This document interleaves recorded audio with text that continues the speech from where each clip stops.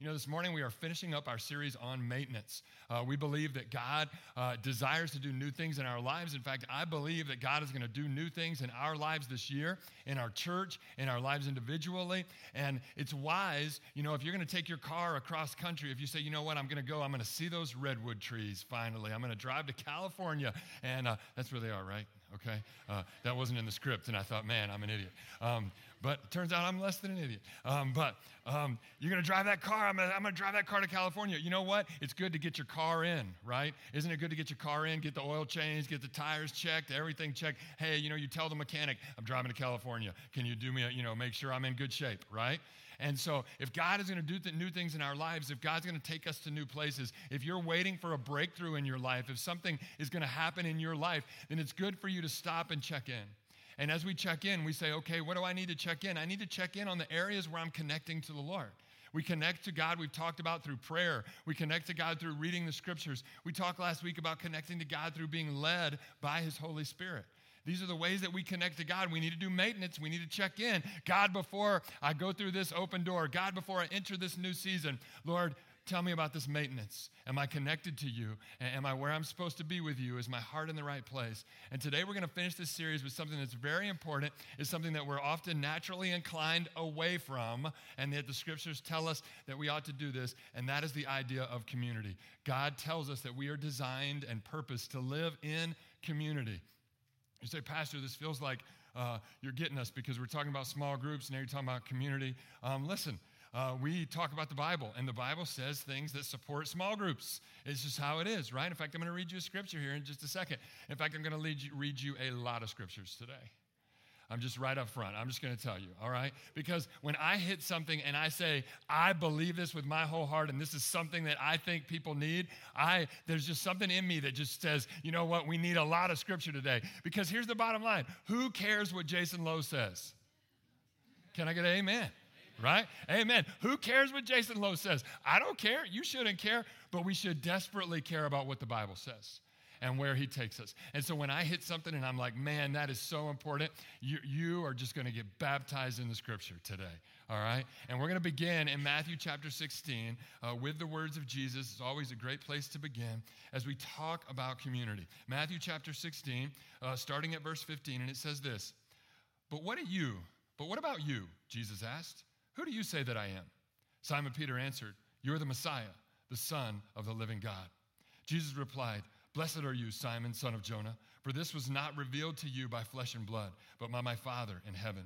And I tell you that you are Peter, and on this rock I will build my church, and the gates of Hades will not overcome it. The gates of hell will not prevail against it. And then in Acts chapter 2, verses 46 through 47. This is one of our key scriptures around here because we believe this is the pattern of the early church. And it says every day the early church continued to meet together in the temple courts. They broke bread in their homes and ate together with glad and sincere hearts, praising God and enjoying the favor of all the people. And the Lord added to their number daily those who were being saved. Is that your vision? That's my vision. And the Lord added to their number daily those who were being saved. Amen? Amen? All right. 1 Peter chapter 2, starting at verse 4. As you come to him, the living stone, rejected by humans, but chosen by God and precious to him, you also, like living stones, are being built into a spiritual house to be a holy priesthood, offering spiritual sacrifices acceptable to God through Jesus Christ. For in the scripture it says, See, I lay a stone in Zion, a chosen and precious cornerstone, and the one who trusts in him will never be put to shame. Now to you who believe, this stone is precious. But to those who do not believe, the stone the builders rejected has become the cornerstone, and a stone that causes people to stumble, and a rock that makes them fall. They stumble because they disobey the message, which is also what they were destined for. But you are a chosen people, a royal priesthood, a holy nation, God's special possession, that you may declare the praises of him who called you out of darkness into his wonderful light. Once you were not a people, but now you are the people of God. Once you had not received mercy, but now you have received mercy. God, we rejoice in who you are. We rejoice, Lord, that you have given us mercy. We rejoice in who you are and the story that we get to be a part of, a mighty and powerful God, yet a God who is loving and is aware of each of us and walks with each of us, Lord. We rejoice in your word, and we pray, God, that you would lead and guide us, encourage us today, strengthen us today. God, we desire to have a strong relationship with you, that you could lead us and guide us, Father. Use me today, God, as what you've put in my heart and what I've prepared, God. Shape it, mold it into what can be helpful and encouraging for your people. I rejoice in who you are, and I ask all this in Jesus' name. Amen and amen. The word that Jesus uses, I love this word that Jesus uses when he begins and talks about the church. Jesus, as he talks about the church, Jesus founded the church, right? The church is a unique institution in the whole world because it's the only one that Jesus founded. And Jesus says, I'm going to found my church. Of course, when he's talking to his disciples, he's not speaking in English.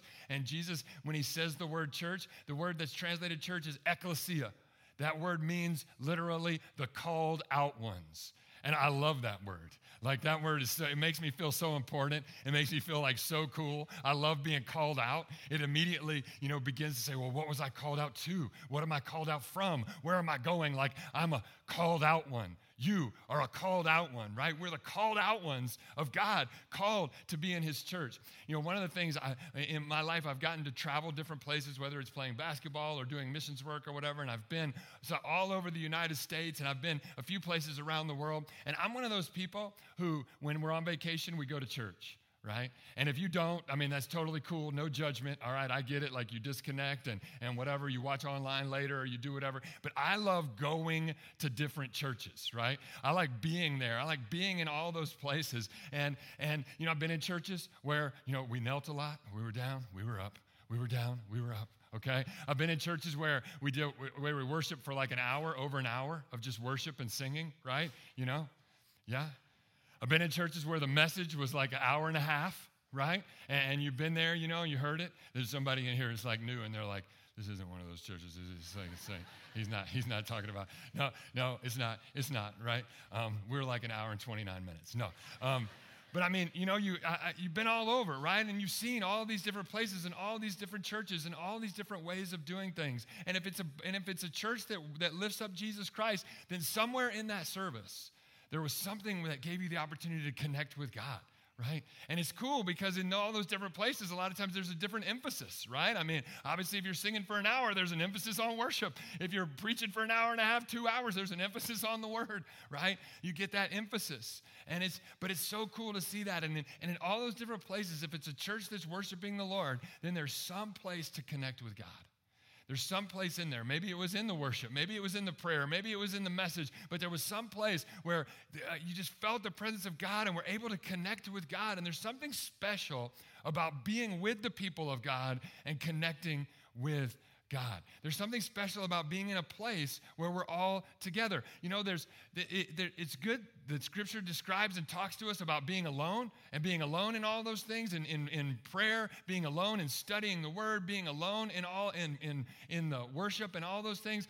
But the Scripture also talks about, and there's something unique about being with other people, being together with them. But there's a tendency, right? Like some of us, we like to be with other people, and some of us, we like being with other people less, right? Some of us, when I'm talking about being with other people, you're like, yeah, right? I'm one of those people. I like to be with other people, right? Some of you is like, I'm being with other people, and you're like, yeah. And I talk about being alone, and you're like, yeah, right? But the truth of Scripture is that both of those things are important. Both of those things are commanded by God, that we're supposed to be alone and we're supposed to be together. In fact, we've been doing maintenance over these last few weeks, and I just want to ask you some questions. As we talked about prayer, what was the picture that came into your mind? The picture in our minds so oftentimes, right, is we remember Jesus said, get alone in your closet, right? And some of you like really resonate with that. We're like, yes, like pray. I'm going to go and be alone in my closet. Leave me alone, kids. Leave me alone, spouse. Leave me alone, work. I'm just going to be alone, right? But do you know that over 70% of the scriptures in the Bible that talk about prayer are talking about corporate prayer? Agreeing together. The same Jesus who said, get alone in your closet, said, where 2 or 3 gathered together, I'm in the midst of them, and there's power and agreement in prayer. Any 2 of you touch anything on earth and ask in my name, it will be given to them, right? And there's power in the agreement of prayer.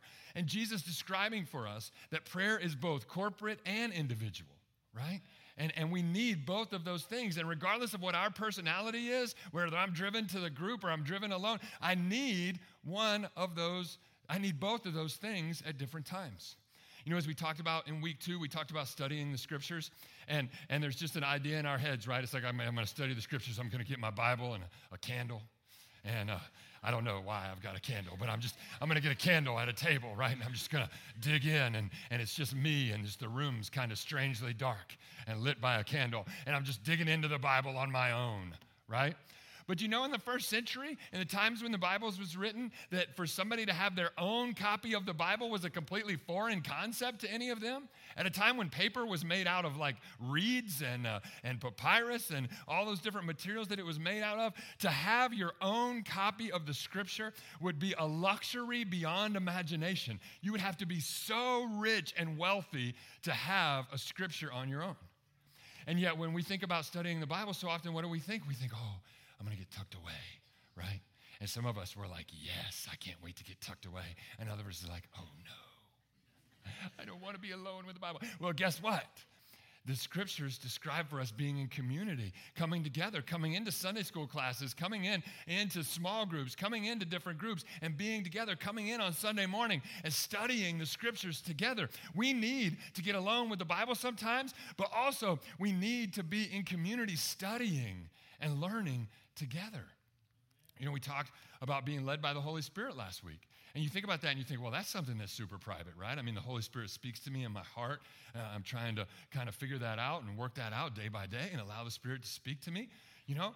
But there's nothing really that needs community more than listening to the voice of the Holy Spirit. Because isn't it one of the greatest challenges of Christianity to try to discern, was that my voice or was that the voice of the Spirit? And how do you do that? You do that with the godly people that are around you that you trust. And you come to them and you say, hey, this is what I'm feeling in my spirit, right? And is this the direction, this is the direction I think I should go. And God bless you if you have somebody in your life who says, I'm not sure about that. What a gift that is, right? And if there's ever something inside of you, listen to me, I don't know, I didn't say this first service, this isn't in the script, but if there's ever something inside of you that when you have somebody who kind of says, I don't think so, if there's something that rises up inside of you and says, I don't like you anymore, I'm not listening to you anymore, you're not vibing with what the Spirit's telling me anymore, then you're wrong. And you need to check it. And you need to make sure, if you've got somebody that you know loves the Lord and loves you, and they say, you know what, I'm not sure about this, you need to take that seriously as a gift of God, like somebody gave you a diamond. And you need to say, I'm going to stop and I'm going to think before don't play the God card on people, okay? Don't try to shut somebody down and shut somebody in your life down that loves you and loves God by playing the God card. Yeah, but God told me. You know, when somebody comes to me and says, and leads out with God told me, I can't say anything to them anymore. Right? Because what are they saying? They're saying, well, I've heard from God and I don't care what anybody else says. I don't care about my community. I heard from God and I'm doing this. And that is not a healthy place to be. I've watched people in the last 30 years of my ministry make the worst decisions that they've ever made by saying, well, I feel like this is what God is saying and I won't allow anyone else to speak into me. We need community. I'm sorry, you just got a rant there. Like I said, that wasn't in the script. That was just, I feel like somebody needs to hear that today. And if maybe you're playing the God card on people, but we are designed to be in community. We are designed to be in community. You know, I tell you that, and I always give you this example, but I think it's so important. When we talk about being alone with the Spirit, that the two principal examples in history is Joseph Smith, who started the Mormons, and Muhammad, who started Islam. What did they do? They got alone in a cave, and then an angel came to them. And I have no doubt that an angel came to them because Paul said an angel will come with a different gospel. Even if an angel comes with a different gospel, the devil was an angel. And I have no doubt that the angel spoke to them and to others who got alone and they heard something that contradicted the scriptures and took people away from the scriptures. When we get alone and think that we're just going to hear from God alone, it is historically the most dangerous place to be And the enemy loves to come and speak to you in those times and show up in a way and do things in a way that convinces you of a direction counter to the direction of God. And you walk out of that cave thinking, no one can speak to me, no one can tell me anything because God has told me, and begin to play the God card on people. Now, there are drives in our life. We're called to community, but there are these drives in our life that pull us away. Like, I get disappointed in myself, and I think negative things about myself, and when I think negative things about myself, what do? I want to withdraw. I don't want to be around people. I don't want you to see me because what? You're going to see the negative things that I see, and you're going to think I'm a loser, and I don't want to be around that. We get disappointed with other people. I don't know if you've ever gotten to a place in your life where you're just like, I'm done with y'all, right? I'm done with y'all. I'm going. I'm gonna do my own thing. I'm gonna go on my own, right? We get disappointed in others. And then there's that drive to isolate, right? It's like I'm disappointed in me or I'm disappointed in you, whichever one it is, I'm just gonna go on my own here for a bit. I'm gonna isolate myself. There's the isolation of busyness. You know, when we're getting things done and we want to get things done, and so often people are talking and people are saying and people are needy. Yes, all my task-oriented people in the room, right? People are needy. It's like it's more efficient if I just do it by myself, if I just isolate myself, if I just get things done. There's all these drives toward isolating ourselves. And yet the scripture is so clear that we need community. We need other people in our lives. And there's primarily two reasons that the scriptures tell us that we need other people. And the first one is because it meets God's desires. And you know what? If you're really a follower of Jesus and you really love God, that should be enough for you. If God desires it, I want it. Whatever God tells me to do. If God says to me, stand on your head for 4 hours a day, and I'm like pretty sure that it's God, and I'm going to get confirmation from other people, right? Then I'm going to stand on my head for 4 hours a day. And you're like, why? That seems useless. God desires it. God desires it. But there's the other thing. The other reason is that, and this is the beautiful thing about God, is that anytime God desires something, that's what's best for you and me. Those two things line up. This is why we say God is beautiful. This is why we say he's amazing, because when he desires something, it's actually what's best for us. Because he made us, and so he knows, and he's a good parent, and he comes along. And we see so in God's desires. We see, first of all, he desires it, so that should be enough. But secondly, when he desires something, that's what's best for us. And God desires our worship. God desires our worship. You know, and I don't know, I have a tendency to think a certain way. And there's a part of me that thinks God desires my worship. That sounds a little arrogant. I don't know, that sounds a little, you know, and I mean, it's God, so he can be whatever he wants, right? But, you know, just me alone, okay? Like, that sounds a little arrogant. But there was a picture that came into my mind. Praise the Lord. Tell him I said hi. There's a picture that came into my mind. I don't know, did you buy a Christmas present for somebody this year? And I know you probably did. And but not every year you get to buy the perfect Christmas present, right? Have you ever bought the perfect Christmas present for somebody and like you can't wait? Like you've got it and you know what you've got, right? And you're like, this is amazing and I can't wait. And if you've got the self-discipline to wait till Christmas, like I'm so proud of you. But when I hit the right present, I'm just like, oh man, I can't wait, right? It's like I might give it to you early. I'll look for any excuse. But if we make it all the way to Christmas Day and I give it to you and I'm just waiting, right? I'm just waiting. I'm like, oh, I can't wait for you to open that up, man. I mean, you are going to love it. I can't wait. And then they open it up and then they love it. Like they love it like you thought they would, like you hit just right. And they open it up and they're like, what? And this is amazing and this is life-changing. You're like, I knew it was going to be. Yes. And they're just like rejoicing in that moment, right? And this is the worship that God wants with us. God gives us every good gift. God gives us life as our creator. God pours good things out on us, and then he just sits and he's just like, I just can't wait, right? I know, you got God, and God is on the throne, and Jesus is on the right hand, and you know, all these things or whatever. I've got God jumping for joy because he can't wait for you to get up in the morning because he's given you life. He's given you every good thing, and he's blessed you. And he says, listen, well, I want you to worship me because I just want you to enter into the joy with me. I just want to be there with you as you open up the gift. And you're like, yes. And God's like, I knew you would like that. I knew you would like that.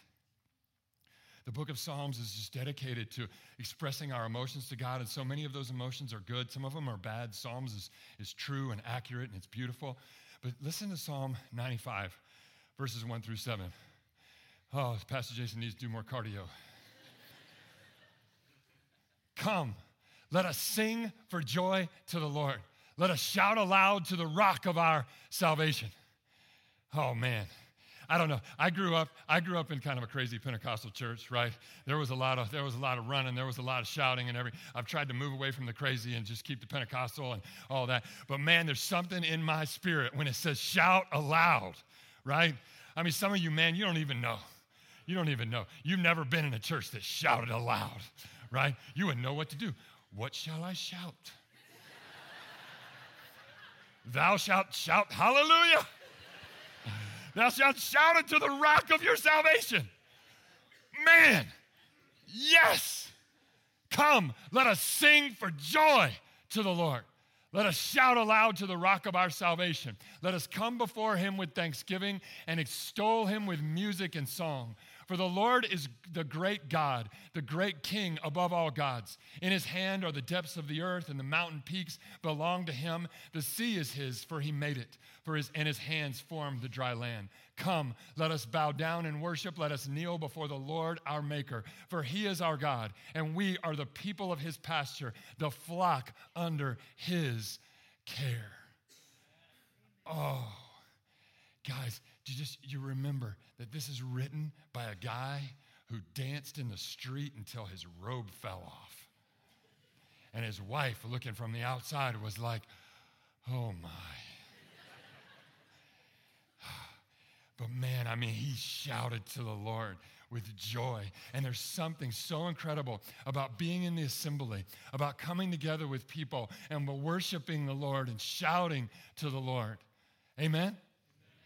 Amen. For the New Testament, Colossians 3, 15 through 16, it says this: let the peace of Christ rule in your hearts, since as members of one body you were called to peace, and be thankful.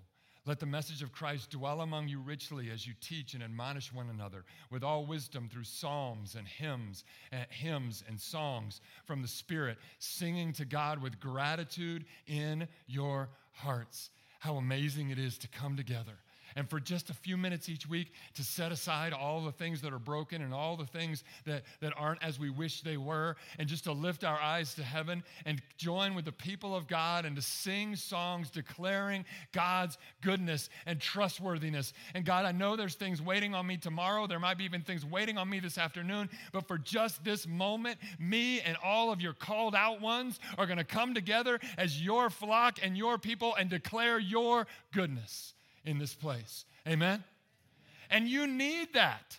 We need that. Because it's so easy to get caught when things aren't going our way. What happens to our world? What happens to your world when something bad happens is it begins to shrink, right? It begins to shrink. Some of you are going through some things right now, and your world is shrinking down so that now everything is about the next medical report. Everything is about the next thing that he says. Everything is about the next earnings report. Everything is about just this one little tiny thing, and it's so easy to get caught up in that. But what do we do when we come in here week by week as a discipline in our lives? I come in, I lift my head with God's people, and I look at the breadth of God, and I see how big and awesome that he is, and I'm reminded of my place in the world, and I'm reminded that that little thing that has become my sole focus is not the end of the story.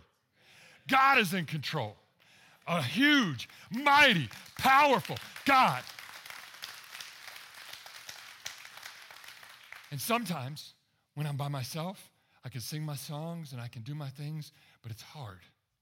But what do? I get in here with my people. My people who they know my story, my people who I'm with, and I can just sing.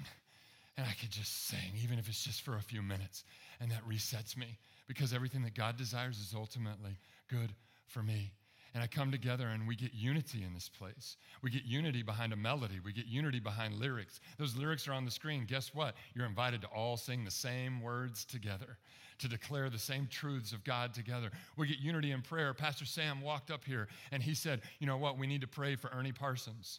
Some of you might not even know who Ernie Parsons is, but guess what? You're praying for Ernie Parsons. Why? Because it brings us into unity in this place. The word comes and it brings us into unity. I'm speaking things. I'm reading scriptures to you right now, and what? That gets in all of our hearts and gets us on the same page and brings unity, and how incredible and glorious it is for God's people to be on the same page. I want to share something with you, just a quick aside here, okay? And I'm going to pick up the pace, I promise. But Psalm 22 and verse 22, this is the Messianic Psalm. This is the psalm that Jesus quotes on the cross. It begins, my God, why have you forsaken me? Jesus is referencing this psalm, and he references the entirety of the psalm, although he only says one word or one line from it. But I want to read for you verse 22 from Psalm 22, and it says this, I will declare your name to my people. In the assembly, I will praise you. This is Jesus talking. And then in Hebrews 2, 11 through 12, reflecting after the fact, once we know it's Jesus talking, it says this, both the one who makes people holy and those who are made holy are the same family. So Jesus is not ashamed to call them brothers and sisters. He says, I will declare your name to my brothers and sisters in the assembly. I will sing your praises. I know we can't see Jesus because he's spiritual, right? He's here with us, but he's in spirit. But I want to tell you, the scriptures tell us what Jesus is doing. Like we're here declaring how awesome he is and how much we love him. Do you know what Jesus is doing? Jesus is declaring how awesome we are and how much he loves us. He's not ashamed of us. We walk in and we're like, well, certainly he's ashamed of me. I failed last night, and he's ashamed of me. I drug in this morning. And Jesus, if you are washed in his blood and forgiven of your sins, he is not ashamed of you to call you brother and sister. He is calling your name out in the assembly. Oh, man, if we just get a glimpse into the Spirit, we would be so overwhelmed by what's happening when we pray, when we call on the name of the Lord, when seeing Jesus as he extols us and honors us to the Father, as every time we declare him, he's like, they're mine. They're mine. And you say, how does he call all of our names at the same time? My goodness, he's Jesus. I seem more excited than you. So I will just say this. God desires for us to mature. God desires for us to mature. Ephesians chapter 4, verses 11 through 16 says this, so Christ himself gave the apostles, the prophets, the evangelists, the pastors, and teachers to equip his people for works of service so that the body of Christ may be built up until we all reach unity in the faith and in the knowledge of the Son of God and become mature, attaining to the whole measure of the fullness of Christ. Then we will no longer be infants, tossed back and forth by the waves and blown here and there by every wind of teaching and by the cunning and craftiness of people in their deceitful scheming. Instead, speaking the truth in love, we will grow to become in every respect the mature body of him who is the head, that is Christ. From him, the whole body, joined and held together by every supporting ligament, grows and builds itself up in love as each part does its work. What's the context? The context is the body. The context is the church. Each and every one of us have gifts. You know, there are people here probably listening to me, probably in this room, and you would say, I would rather die than walk up there and do what Pastor Jason is doing right now, right? I would ask you to raise your hand, but you won't. I don't even want to raise my hand, right? But I would rather die. I want to tell you that there is people back working with the children right now, the little ones. There's a certain age, right? I would rather die. I would rather die than go in there. I would have no clue. I would be in there. Our church would have 0 people, maybe me and Michelle, right? And that's because our kids are grown. But our church would have 0 people if I was with the kids. Because parents, you sense things, don't you? You sense things. You go to hand me your kid, and you're like, I don't know. I keep my kid with me. I go to a different church, right? But what happens, there's people back there. They're called. They're anointed. They're gifted. There's people upstairs working in a dark room right now pushing buttons so that people on the live stream can get different camera angles, right? If I run over here, they got to push a button, right? And they got to switch it. And there's up there, and you don't know them, and you won't see them, and they're up there working. And there's people working in so many corners of this place, keeping us safe, making things happen here, and you don't know. And what? This body functions because every joint is, have you ever seen somebody that goes to the gym and they never work with their legs? They're always just in the mirror, and they're just doing this, and they just got little tiny legs. And they walk with their little tiny legs, and they go, right? We don't want that to be the body of Christ. We don't want that to be the body of Christ. It's not all about, the arms and the biceps, right? It's not all about the mouth, but it's also about every part. I want every part of my body to be working and mature and functioning. If I'm going to get things done, I need every part of my body working. Large intestine. It's a prime example. You don't talk about it, but you want it working. Can I get an amen? Amen. There you are. There you are. There you are. Philippians chapter 2, verses 12 through 13. Therefore, my dear friends, as you have always obeyed, not only in my presence, but now much more in my absence, continue to work out your salvation with fear and trembling. For it is God who works in you to will and to act in order to fulfill his good purpose. You know, this is one of the main reasons in scriptures that I'm in ministry today. And I'll tell you, and you hear me say this scripture all the time because it means so much to me. You hear me give this example all the time because I think it's so clear. There's not a scripture that says, don't look at pornography on your phone. But there are principles in the scripture that we can apply to our lives. There is no scripture that says, do not max out your credit card on Amazon purchases that you don't need. But there are principles.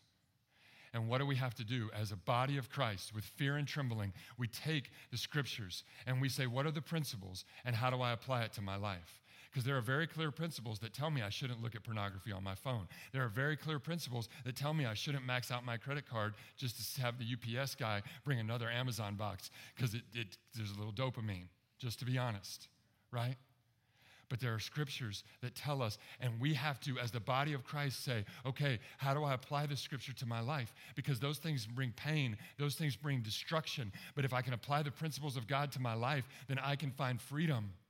And we work out our salvation with fear and trembling together. Where are we? God desires us to be encouraged. Ephesians chapter 5 and verse 19, speaking to one another with psalms and hymns and songs from the Spirit, sing and make music from your heart to the Lord. Speak to one another with these encouraging words. You know what? I see psalms and I see there's old like foundational, fundamental things that I can say to you. Right? There's hymns, which is like new things, but they're common things, and I can say those things to you, right? And there's new things.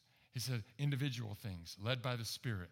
And there's all manner of encouragement that I can give to you and you can give to me. Psalms and hymns and spiritual songs that we can speak encouragement over one another. In fact, Hebrews 10, 23 through 25, it says this, let us hold unswervingly to the hope we profess, for he who promised is faithful. And let us consider how we may spur one another on toward love and good deeds, not giving up the meeting together as some are in the habit of doing, but encouraging one another. And all the more as you see the day approaching. What's the purpose of us being here? Well, it's all the things. It's worship. It's the things that we're talking about. But the scriptures tell us over and over, and Hebrews most clearly, that our purpose for being here on Sunday morning is to encourage one another. And we walk, and if you're here and you walk away and you're like, well, I'm not sure I understand the purpose of that. Well, maybe it's because your purpose is to encourage someone and to speak life over someone. And then you might say, well, no one's speaking life over me. Well, you may be the spark that we need. It may be you that we've been waiting for to come in and to begin talking in encouragement and speaking life over us. Man, everybody should leave church just feeling so encouraged. Even if the scriptures hit you right in the face and you're like, man, I'm a sinner and I've got to change, but you should be encouraged to know that you're worthy and that you're able and that you can change. As we speak life over each other, and I'm trying to go faster, and I know what time it is. I love you and I love the Bible, and I'm just determined to read you the whole thing today. And you're going to love this one so much. God desires for us to give. As we come together as the body of Christ, God desires that we would give our resources together to advance the kingdom of God. 2 Corinthians chapter 9, verses 6 through 11 says this, remember this, whoever sows sparingly will also reap sparingly, and whoever sows generously will also reap generously. Each of you should give what you have decided in your heart to give, not reluctantly or under compulsion, for God loves a cheerful giver. And God is able to bless you abundantly, so that in all things at all times, having all that you need, you will abound in every good work. As it is written, they have freely scattered their gifts to the poor. Their righteousness endures forever. Now he who supplies seed to the sower and bread for food will also supply and increase your store of seed and will enlarge the harvest of your righteousness. You will be encircled in every way so that you can be generous on every occasion. And through us, your generosity will result in thanksgiving to God.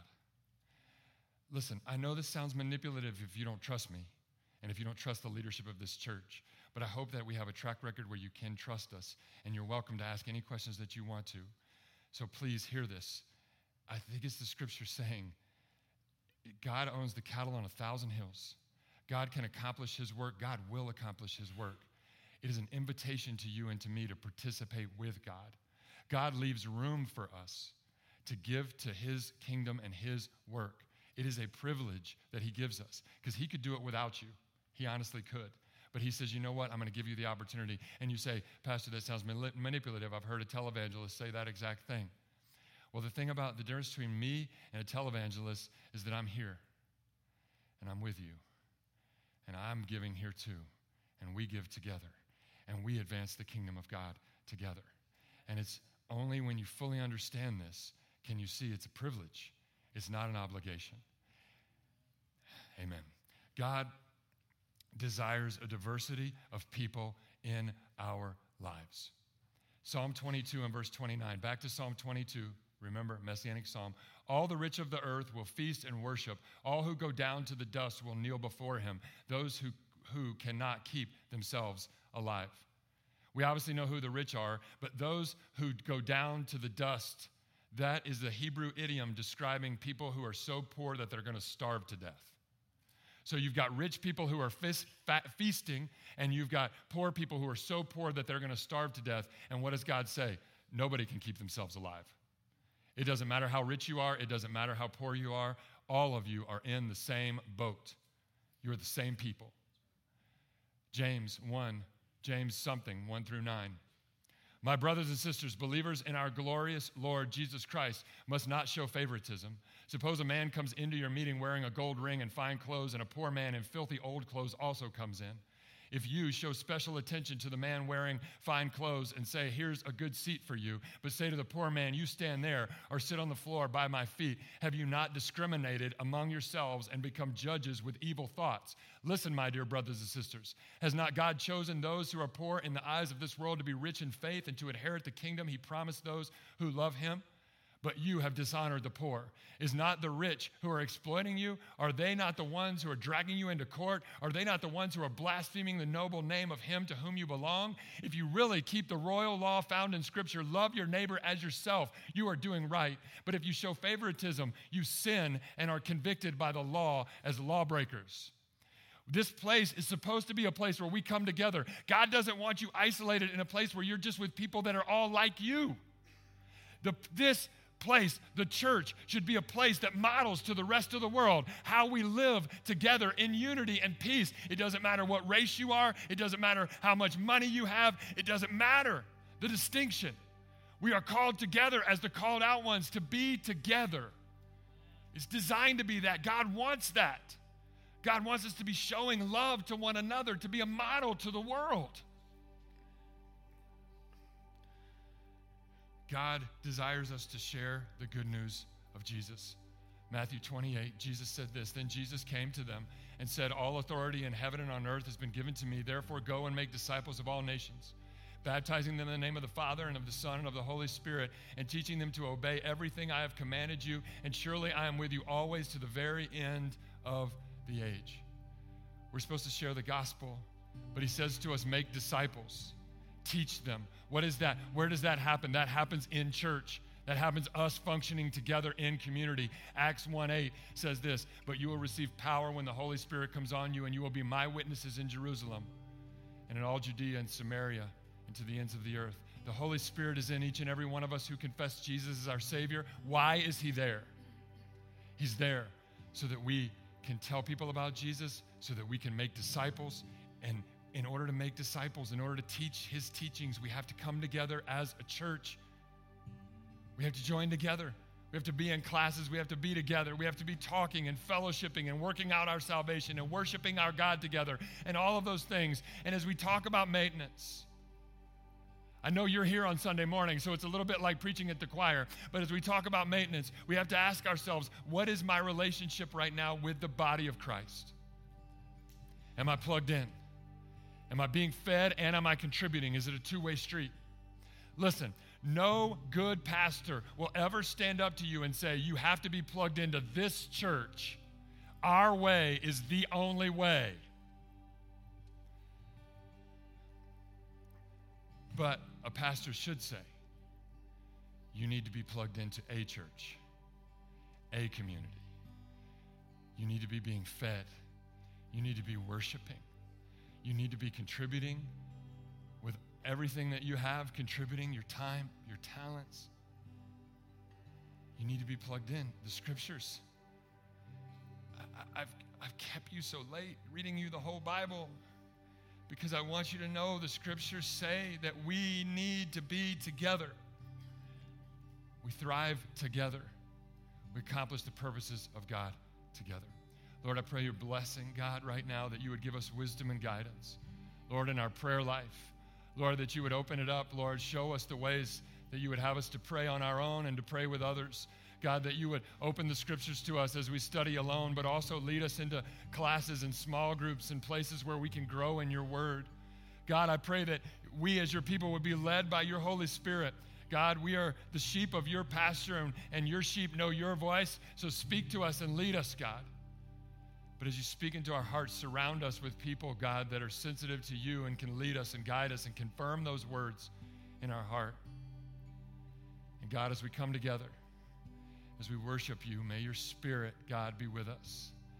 God, would you meet us here as we gather? God, would you meet us in every Sunday school room, every small group room, every children's class, God, every activity group outing, God. Would you be there with us, knitting us together, strengthening us, encouraging us, blessing us as we worship you and as we serve you. And we ask it in Jesus' name. Amen and amen. Let's stand together. Our prayer team is coming at this time.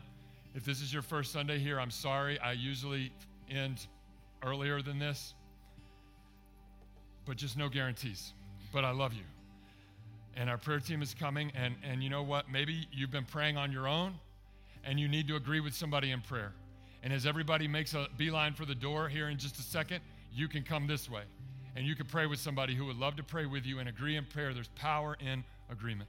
God, I pray your blessing on your people as they go from this place. I ask that you would give them peace that passes understanding, peace that is so strong in their lives, God, that people around them take notice, and they come and they say, what's different about you?